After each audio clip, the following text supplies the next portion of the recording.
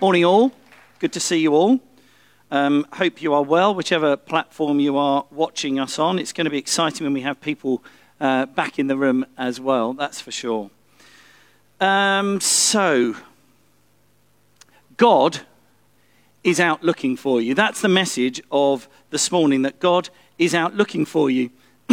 So, 2-3 years ago, we had my eldest daughter. She came and lived with us, and I think it was the day she was due to be leaving. She was going on somewhere else, and she couldn't find her car keys.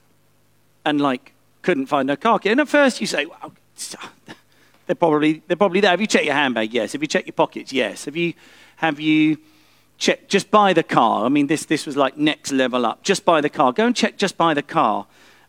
She parked her car probably 10 meters from our front door. That's about 30 feet if you're still an imperial person.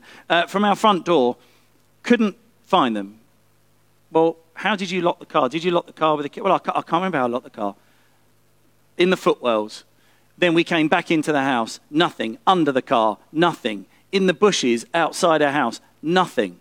Nothing. This became gradually almost like an obsession in our house, where more and more people got pulled in. Martha can't find her keys. We've got to try and find her keys. And in the end, we were all looking. And we looked, but she couldn't get back into her car and certainly couldn't drive her car. In the end, we actually had to get a car locksmith out who, with frightening ease, actually made a new set of keys. It should be enough to trouble anyone how quickly that person managed to do that. And do you know what? Those keys were honestly never found. I mean, never. They haven't. In the end, we said, do you know what? They'll probably turn up in a week. No, never turned up. This is some of the things that happens. We can lose stuff and we go searching. We remember we did our baptisms on the beach, which we do each year. Hopefully this year as well. Who knows? But hopefully this year we'll get to the beach and do some baptisms there. And I remember a certain young man, I won't say his name, who went missing. He was only young. And he went missing. And the mum was, where is he? I can't, oh my goodness, I can't see him. Where is he? And you're on the beach. So, of course, very, very quickly, word gets around. There's a child missing. There's a child missing. There's a child missing. I remember it. I remember the feeling of choosing to stay completely calm as like an utter decision. And then, very uncharacteristically, because I don't really like running, I love sports, but running, pointless. Anyway, I remember running off up the beach, thinking, if this young man happens to be going in this direction, then he's got a good head start on me, so I'm going to have to run. So we had people running in that direction, people running in this direction, people going scanning the sea. Honestly, it became like a myopic, it was the thing in front of us thing. We've got to find this child. So we've all lost things. All of us have done it. And we, particularly in our house, Nick is forever losing things. Bless her heart. Me, I'm a little bit more patterned. I kind of put them somewhere and then I kind of know where they are. My glasses are my exception. But what happens is when we lose something, the desperation, the need, almost a longing to find the thing that we've lost becomes like a tunnel vision thing for us. If someone else were to ring at that time and say, oh, can I just talk to you about it? No, you wouldn't even answer your phone. I have to say, when it comes to lost things, my favorite is when you have fought looking in the freezer. And then in the end, you relent and think, that's it, I'm going to have to go and check. Surely I can't have put them in the freezer, my car keys or whatever else. So Jesus tells this parable. And a parable is just a story with a meaning. So in other words, it didn't actually happen, but Jesus was telling this story to get a point across. And he tells a story about a shepherd who had 100 sheep and he lost one of them. And that shepherd became single-focused. And he left the 99 just to go off and find the one. And Jesus says, this is a story showing you what Father God is like. This is how he feels about you. He leaves the 99 to go and find the one. God is out looking for you. So immediately following that parable is another one, and it's called the parable of the lost coin. It's a bit of a giveaway, really, what it's about. So Jesus gave them another parable. There once was a woman who had 10 valuable silver coins. When she lost one of them, she swept her entire house, diligently searching every corner of her house for that one lost coin. When she finally found it, she gathered all her friends and neighbors for a celebration, telling them, "Come and celebrate with me. I had lost my precious silver coin, but now I've found it." That's the way God responds every time one lost person repents and turns to him. He says to all his angels, "Let's have a joyous celebration, for this one that I'd lost, I've just found." And as Jesus makes clear, it's a picture of God out looking for us. Now, no parable is complete. It's just a story to try and get a message across. So, of course, God knows everything, so he knows where you are. So hang on, why is he out looking for you if he knows where you are? It's a little bit where the parable falls short, but it also shows us something about God, that even when he knows where you are, the heart of a father is you go out looking. That's what fathers do. They go out looking for their children. And right now, I can say to you, he is out looking for you. He loves you, he knows you, and he misses you. Let's just look again quickly at this parable. Let's just notice a few things that God is showing about himself. What's Jesus saying about what the Father is like? It says a few things. There was once a woman who had 10 valuable silver coins. She lost one of them. She then swept her entire house, diligently searching every corner of her house for that one lost coin. Notice she didn't lose one of the silver coins and then think, it will turn up. Don't worry. I mean, I've got 9 others. It doesn't really matter, does it? I mean, yeah, if it hasn't reappeared in a week, I'll go looking. No. The noticing of it being missing triggers the heart response that says, I must find. I must go and find. And she does everything she can. And it says, when she finally found it, this lady has been working to find this lost coin. She has done everything she knows to do. It wasn't like, oh, there it is. When she finally found it, she swept every corner of her house. She did everything. She moved everything. If she had one, she'd have checked the freezer. She checked everywhere that she could think of. Finally, she finds it. That sense of, I've stuck at this. And again, Jesus, by telling this parable, is saying that's what Father God is like towards you. He is stuck at it in finding you and is still pursuing you. And his love for you means his pursuit of you and me is relentless. Something else we noticed, when she finally found it, she gathered all her friends and neighbors for a celebration. I mean, the silly thing was, earlier she had 10 coins, right? She loses one, then she finds it and essentially just gets back to where she was before. She's got 10 again, right? But the point was, it had been lost. So the refinding of the one is cause for such a celebration, it's not even just a moment for her on her own. This is I've got to get my neighbors involved. These days it would be a post on Facebook and Twitter. Let's create a watch party because I put a little camera on me while I was searching for the coin or something awful like that. But the point is, it was a celebration. It wasn't just there's the coin back in the pocket or wherever. But refinding the coin that was lost was serious party time. And she makes the reason for her joy so clear. She says, it was lost and now is found. Was lost, now found. That is reason for a party. And that is how Father God feels about you. He knows you. He enjoys you. He delights in you. He sees your fears. He knows your dreams. You see, we can often disqualify ourselves, but God's knowledge of us deepens his affection for us. I mean, we can all hold on to unforgiveness, right? We can all sort of bear a grudge.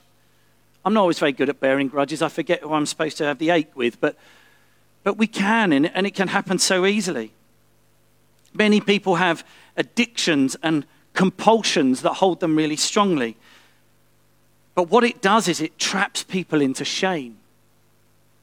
And God is out looking for you. Maybe you're sat there watching this and you're saying, oh, but I mean, if people only knew what I was really like, if people only knew what goes on in the darkness of my own home when everyone else has gone to bed, or those things I'm not honest with anyone about, that we hide from people. Maybe it's a porn addiction. Maybe it's drugs. Maybe it's online shopping. Maybe for you, you struggle and wrestle with, say, an eating disorder. Maybe for you, you wrestle with the compulsion, like, I have to harm myself. I have to get some blades. I have to scratch myself. I have to do whatever. And I want to say to you, God is out looking for you. His heart is absolutely for you.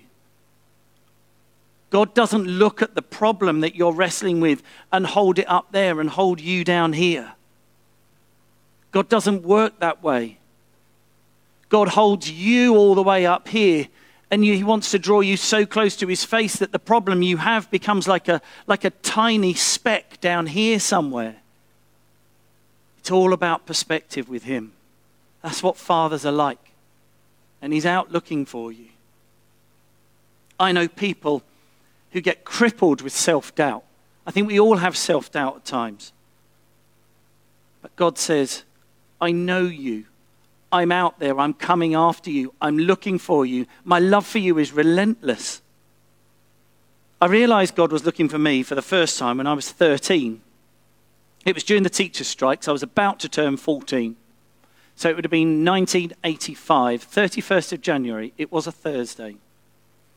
And during the teachers' strikes, I didn't have to go to school in the morning. And I had joined this youth club where I was living.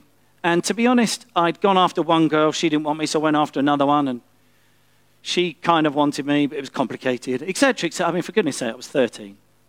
The point was, someone was really honest enough to say to me, do you know what, Chris? Instead of going after a girl, why don't you go after God? Because he would really love to start a relationship with you. And I'd seen some other people from my youth club. They'd been away for the weekend, and they came back from being away for the weekend, and a lot of them were in tears. And I said to someone, what's the matter with them? And they said, oh, a lot of them made commitments. So I thought they'd gone away for a weekend and found like a boyfriend or girlfriend. But no, apparently they've made commitments to Jesus. I didn't even really know this was a thing.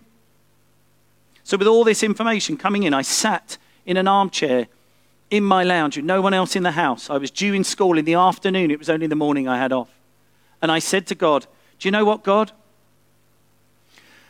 I don't even know if you're real. But if you are real and you can have the kind of impact on people's lives that I'm seeing, then I want to get to know you. That was it. And in that moment, I had the most incredible experience. And it felt like someone had a big vat of peace oil. I don't even know that peace oil is a thing, right? But in this moment, it really was. And it was poured over me. And even now, I can remember the sensation, I've got it again now, of just the feeling of peace being poured through from tip to toe. I went back to school that afternoon different from how I was. Some people call that becoming a Christian. Often here we use the language of saying yes to Jesus. Something happened in that moment. It was a transaction. I said to him I wanted him, and he said, great, I've been out looking for you. So the thing is, right now, God is standing at your door knocking. He has been out looking for you. He's been up essentially all night, if you like. He's been out looking for you. He's been pursuing you, coming after you. And he longs to give you meaning and purpose and context and a sense of design and relationship and a future. So right now, we have the chance to respond. And how do we do that? Well, you can pray a prayer as bad as mine, if you like. There are no great prayers and bad prayers. It's not about the words. It's about what's happening here. The best prayer you could ever pray might be, God. That would make his day. That would make his day. And it says, at the parable of the lost sheep, the one before the coin, it says this right at the end, in the same way as when that person found the sheep, there will be a glorious celebration in heaven over you. A glorious celebration, like Nick's party poppers and some. Can you imagine God with a party popper? That would be awesome. Like, can you imagine that would shake heaven when that party popper goes off? And it's like God's got it in his hand. He's got the string. And he's waiting for you because he's been coming after you. So what I'd love to do now is give you the opportunity.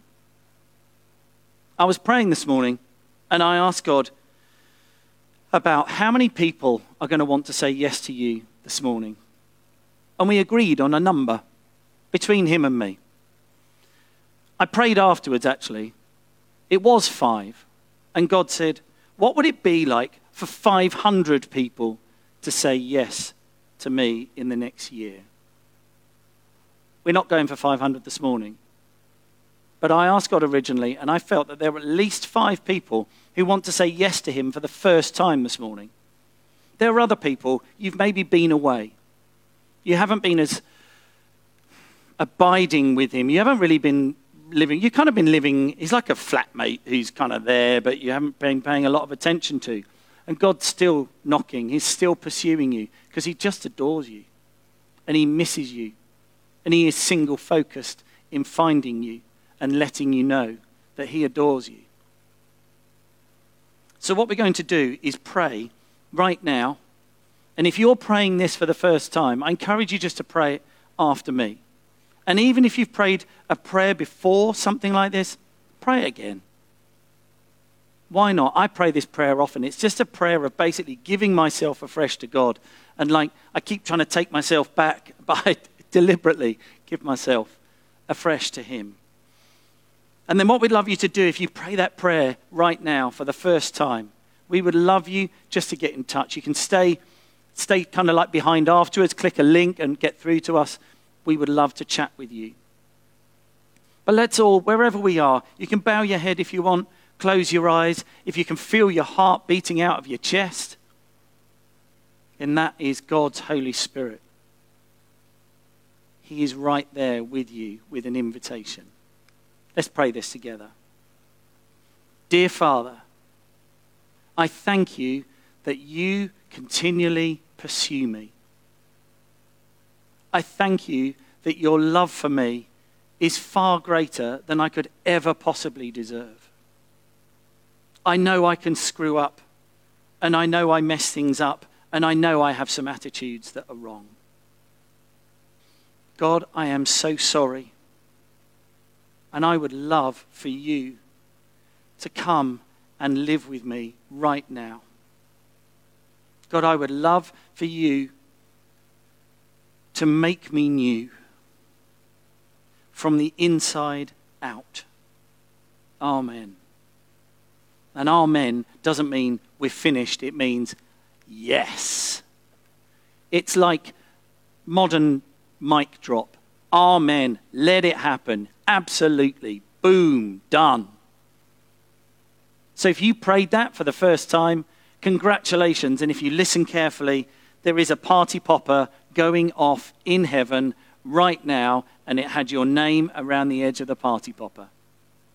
That is a beautiful, beautiful thing. If you've maybe prayed that prayer again because you've prayed it before and you feel like you're coming back, you are no less precious. We would love to pray for you too. So there'll be a link that appears in a minute. If you hop on that link, then we have the chance to be able to pray for you. At the very least, tell someone. Please get in touch. Please keep connecting. Grab yourself a Bible. If you're not sure which one to get in touch, we'll tell you. Some are a bit easier to, some versions, translations, a bit easier to read than others. But we want to say to you, many, many congratulations. If you've said yes for the first time, that is honestly the single best decision you will ever make. And I encourage you to keep making that decision afresh every single day. I'm going to quickly pray for us all, and then we are wrapping up and we are done. Father, you are wonderful. I have never known in my entire life anybody like you. That Jesus, you would come and be human just so that you would be able to find a way to connect with us and know what it's like for us, and that we will be able to see you knew what it's like. And then you go and hang on a cross when you did nothing. And Holy Spirit, you stick with us all the time, even when we're being numpties. You're just there, and you're just enjoying and delighting, and you're reminding us of the things of dear Father God and what he says about us and what he speaks about other people. We love you, we love you, we love you. Thank you, Lord. Thanks for listening to our podcast today, and we hope you enjoyed it. For more information, visit ashfordvineyard.org, or maybe drop into something if you're nearby. In the meantime, have a great week and know just how loved you are.